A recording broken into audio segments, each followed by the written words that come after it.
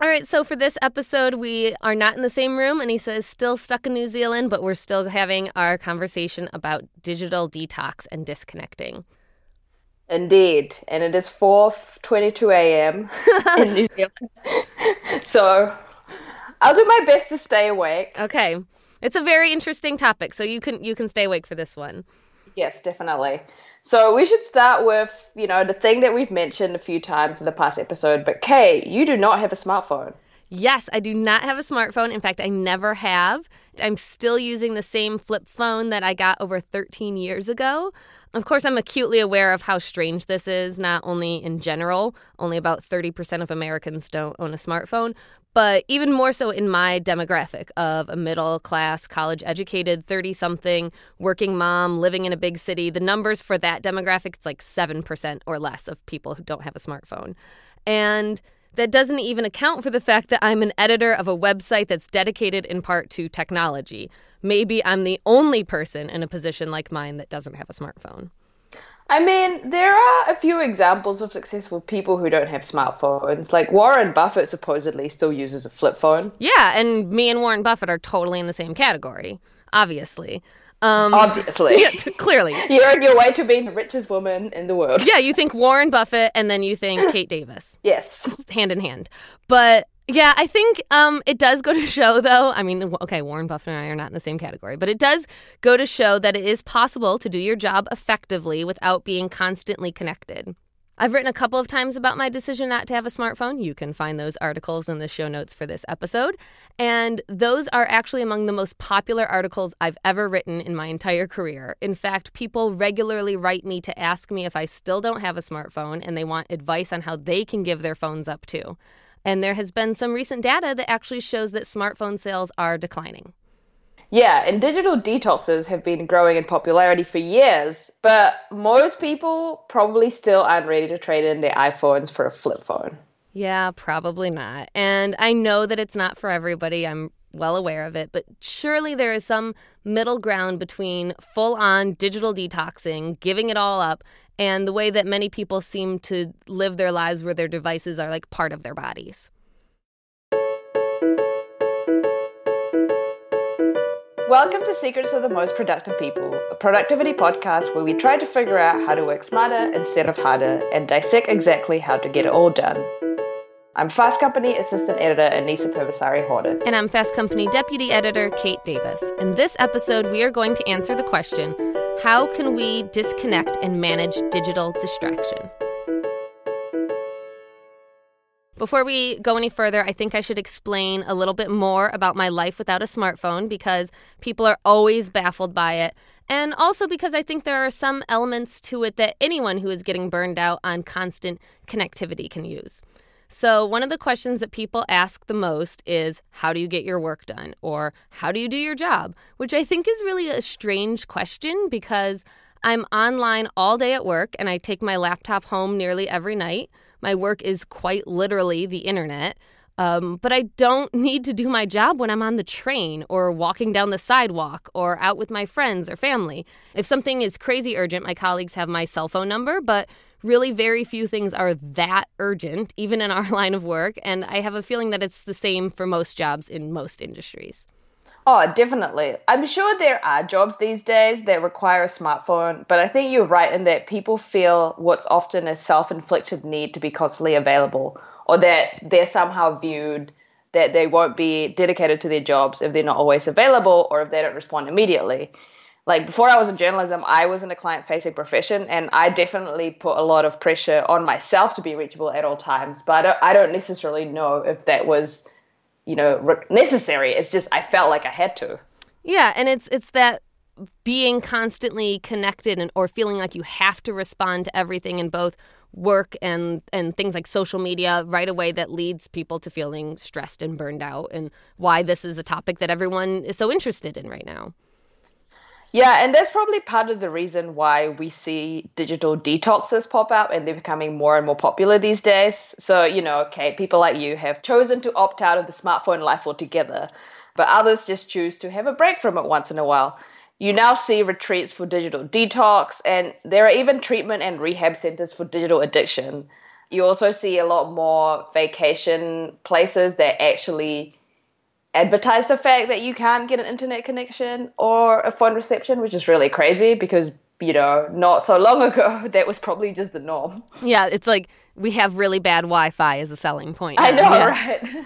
Yeah, and it's like, well, there's some approaches to digital detoxing that do end up teaching participants like ways to use their devices in a smarter way. I think a lot of time people will try a digital detox and maybe they enjoy it or they see some benefits of it, but over time they revert back to their old habits because it's kind of like a cold turkey sort of a situation it doesn't really take.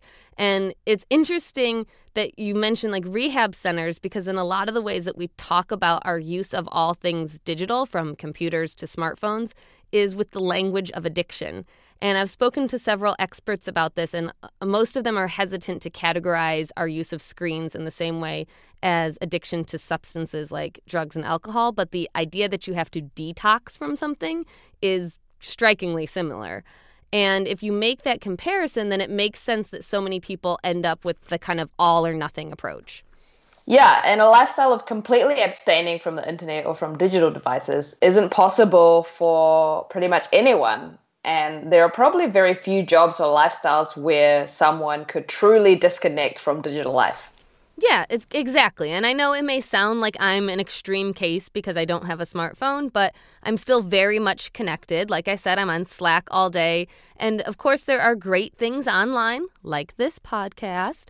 But I think that it's a more useful way to view our devices and the internet in general in the same way that we view, say, food. If you realize that you are overeating, you can't give up food completely. That's not realistic. You need it to live. So instead, you figure out a sensible diet and you stick to it. And if you're successful, that becomes part of your lifestyle. Yeah, food is a really good way of putting it, because if you think about, the way that people view food and the way that we should consume food, anything in excess is usually not great for you. And I think that this is a good place for this episode. You might want to write this down segment. So press pause and get your pen ready. How you can cut back on your digital diet without giving up all your devices. Number 1, schedule your internet and email use. Rather than answering every buzz or beep the second you hear it, set certain times to check your email, your social media, etc.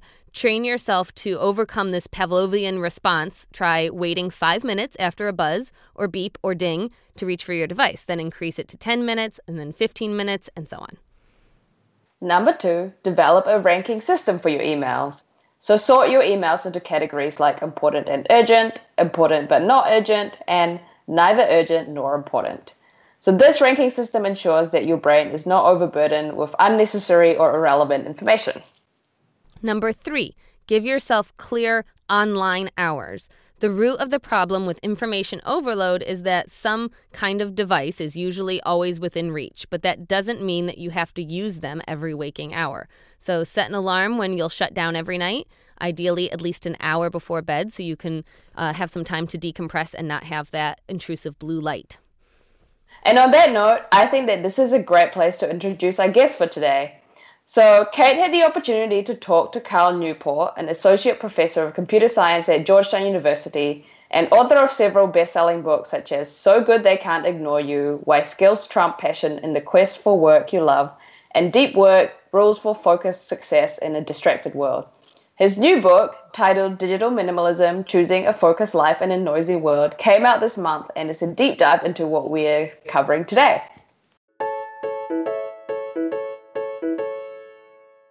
Hi, Cal. Thanks for joining me. I'm so excited to talk about this. Of course. Thank you. I was reading your book on the way in on the subway, and this is like a topic people are so passionate about. So I think this is going to be really interesting. Oh, excellent. I love it. And I assume you were telling people on the subway about it the whole way? Well, I was reading it very, obviously when all the people around me were scrolling on their smartphones. So it was like a more subliminal message I think I was sending. A lot of self-satisfied nodding. I should hold my flip phone in one hand and your book in the other and just look at everybody on the train. Yeah, exactly. Yeah. And stare them down. Yeah. I love it. Yes, thank you for joining us. Let's get right into talking about digital minimalism. Can you talk about your personal approach to technology? I have, in my digital life, right, no social media. I do have a smartphone, though it's old. which I use, but not that often. I blog, though. So this is something I really like. I've been blogging since 2007, so I'm sort of an old timer, but I love that technology. So I've been blogging for over a decade and sort of have a big audience on that website. And beyond that, I don't really web surf. I don't entertain myself that much using the internet. So I exist not in a non-digital type of space, but not in a completely digital engaged space. I'm sort of around the boundaries where I have certain areas where I have deep incursions and otherwise tend to avoid it.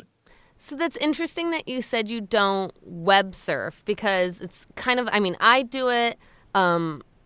Everybody I know does it.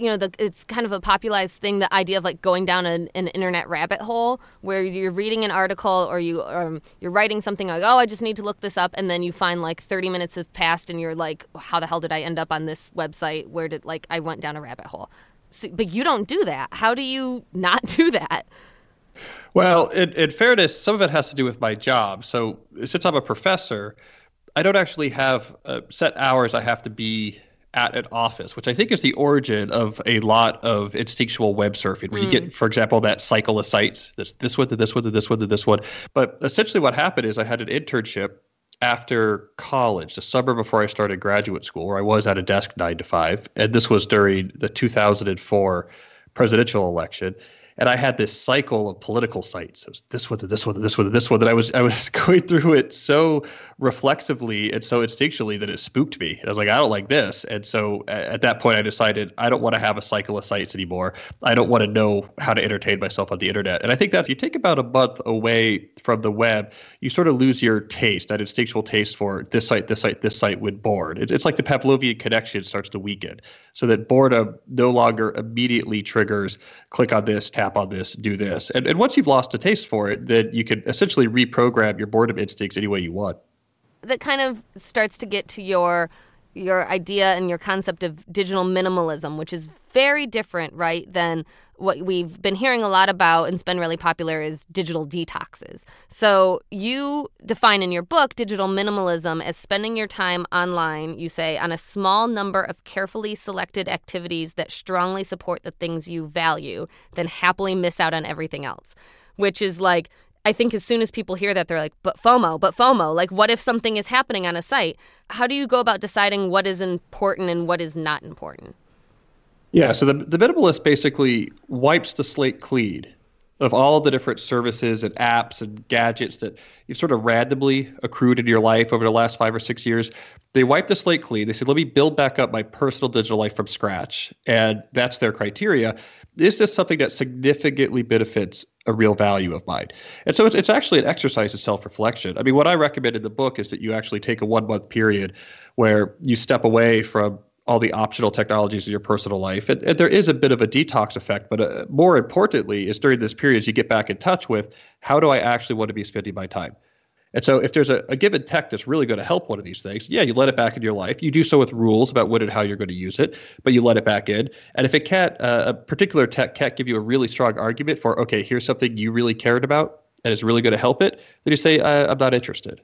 I think the problem probably for a lot of people as soon as they hear that is the identifying what's optional. So a lot of people, if you say, I'm sure you hear this, like that you're not, when you say you're not on Twitter, you're not on Facebook, it's like, well, I would love to, but I have to be. Like I'm a journalist. I feel like I have to be on Twitter. How do you start to identify or push back on like what's optional and what's not optional? And if something like Twitter is not, I can't give it up. It isn't optional for my job. How do you approach something where that's inherently a rabbit hole, that site is inherently a rabbit hole, and approach it and use it, but not fall down it?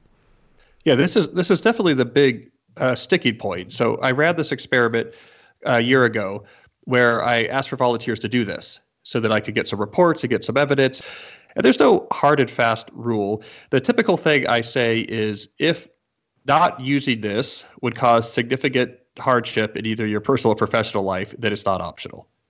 So the example I give is, if your daughter uses text messages to tell you she's ready to be picked up after practice, after school, there would be serious hardships if you stopped using text messaging. But then I add a caveat, which is, okay, there's technologies that are going to show up that are very broad, in which there's a little bit you need to use it for.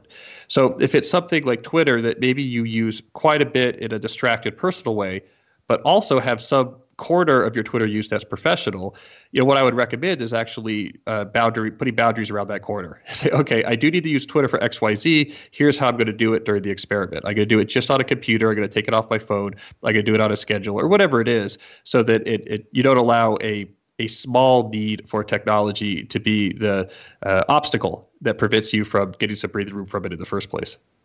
I've mentioned that I don't have a smartphone, and one of the biggest things I hear all the time is like, well, how do you do your job? How do you do your job? And I know that you probably hear that a lot about your not being on social media. How do you do your job? How do you do your job? But I think also it's weird. Both you and I are in uniquely interesting positions, because I'm an editor of a website that does a lot with technology, and you are a computer scientist who works in the tech community. How do you find being kind of a digital minimalist impacts your how you work within the tech community on like a day-to-day basis? I think it makes sense for me. I think it makes sense for my colleagues that, I think it makes sense that a computer scientist might be someone who's thinking a lot about what about these computer technologies, what's good and what's bad. In terms of the practical question, I get this a lot. I actually literally was just looking at an email from a reader right before we got on this interview, and he was trying to understand the difference between Gary Vaynerchuk's advice and my advice, which is very different. And he's like, well, I just don't understand, how anyone would ever find you or your books if they can't find you on social media. And I was thinking, well, you're talking to me right now. You found my books. I don't know. I seem to sell a lot of copies. I think that when it comes to social media in particular, we have been sold a message that drastically exaggerates its necessity, especially in business. And when people do disengage from it more, they realize that there's some older factors that tend to be more important, like, is what you're producing really good? If it's not, social media can't save you. And if it is, the fact that you're not on social media 4 or 5 hours a day probably is not going to be what stops it from spreading.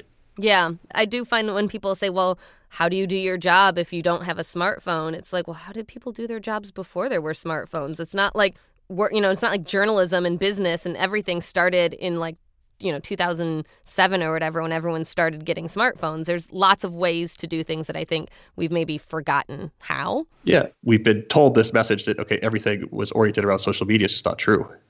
I want to go back to if someone's like, okay, I'm feeling overwhelmed, but like, how do I actually put this in place in my life? And why would I want to do that? Like, I like being on Facebook and I like being on Twitter, and I feel like I have to be connected constantly because there's the expectation of my job of being connected. Everybody's always on Slack, and if I wasn't on Slack, and there would be all of these messages, and I'd look like I was not dedicated to my job. Can you walk through a little bit of like why somebody would want to undertake this in the first place, and how they could maybe manage the expectations of everybody they work with and everybody in their life if they're going to do something so dramatic? Well, I think a key separation first is to draw a line between professional life and personal life. In the professional world, there's a lot of issues surrounding the role that technology plays. I wrote this book a few years ago called Deep Work that really gets into this, where I'm arguing that in the professional space, we are drastically undervaluing the revenue-generating potential of unbroken concentration, and we're drastically overvaluing the importance of convenient, fast, and flexible communication. Digital minimalism, this has to do with the other side of the line. And this was the feedback I got from a lot of readers from Deep Work, which was, but what about our personal lives? And the issues are different. Your boss is not going to allow you to stop using Slack because of this book. That's another book. But when you're thinking about your personal life, if you feel like I'm using this more than I know is useful and more than I know is healthy, that's the sweet spot that digital minimalism is for. And because something has shifted, and I think this is now an issue. So outside of work, that relationship is broken with our tools. Is there a way within work, because work has bled so much into our personal lives and the expectation of always being available, is there a way to do that with work though too, to help change the culture of expectations with work and connectivity? Well, an interesting thing about that question is the feedback I get a lot from people, especially at the C-suite and above, is everyone feels like the constant communication, this is necessary. And the only reason why it's burning people out and not making us more productive is because we don't have the norms just right. And I actually have a more radical stance on this. I think the issue is not that our norms are slightly off. It's the workflow, the underlying workflow that we've adopted in the knowledge sector that is profoundly broken. As if we're just a group of people sitting around the campfire, just in an ad hoc, unstructured way. Let's just keep talking and we'll figure things out. Our bet that this was going to be the way to leverage technology to get huge productivity, I think has been a substantial failure. I think we have to rethink from the ground up how we conceive of the right way to structure work. So what can somebody, an individual who's listening or who's reading your book, and they're like, yeah, I'm on board. I want to, not feel as stressed out and connected to my phone and all of that all of the time. But this whole like digital declutter, like digital minimalism sounds really overwhelming. Like, I don't know where to begin. Like, what are kind of 3 strategies that they can start with? A couple things would be useful. The more you could get these things off of your phone, and dethrone your phone from this constant companion model of something that's constantly feeding you information and grabbing your attention, and change it back to just an object you use occasionally to do specific things. That's good. And 2, the more you can have rules about how and when around technology you have to use, you're really going to shift the ROI much more in your favor because it reduced the cost quite a bit while maintaining the benefits you need. I totally agree with you, and it sounds like you're making kind of almost trying to make people's smartphones into dumb phones. Well, or just the original vision for smartphones. I mean, this was Steve Jobs' original vision for the iPhone was, I want to take some things that people already really love to do, which is making phones calls and listening to music, and I want to make that experience even more beautiful. That's like classic minimalism. You take things people really value and you try to pump up the value they get out of it. This notion that the phone is a constant companion, that was not at all in the original vision for the consumer-facing smartphones. This notion that you need to be looking at this thing all day, I think that would have completely baffled 2007 Steve Jobs. It is kind of dumbing down your smartphone, but I like to think it's more like making it aesthetically more pleasing. It's minimizing your smartphone back to the original vision of what it should be doing in your life. That's so great. I think that a lot of people have forgotten that or maybe never knew that, and that makes sense. Like the smartphone originally was like, look, you don't need a separate camera and a separate iPod and a separate phone. We put them all in together, and here's one thing that's useful for this. And now it's just become, it's my way to like scroll Instagram when I'm standing in line. Yeah, that's the invented thing. And the shift was subtle between it. But that's not what a smartphone has to be. And in fact, that's actually a very arbitrary version for what smartphones have to be. You don't have to be looking at these things all day. That's actually kind of weird. Yeah, that's a great way to look at it. And I think maybe, hopefully, another approach, if nothing else, that will help people take back their own time, kind of. It's like, this is like you said, if it's not to benefit you, who is it to benefit? And that's a good way to think about it. I think that's actually all the questions I have. Thank you so much. I could honestly talk about this all day, but I think this is really interesting. Thank you. Well, thanks. I enjoyed it.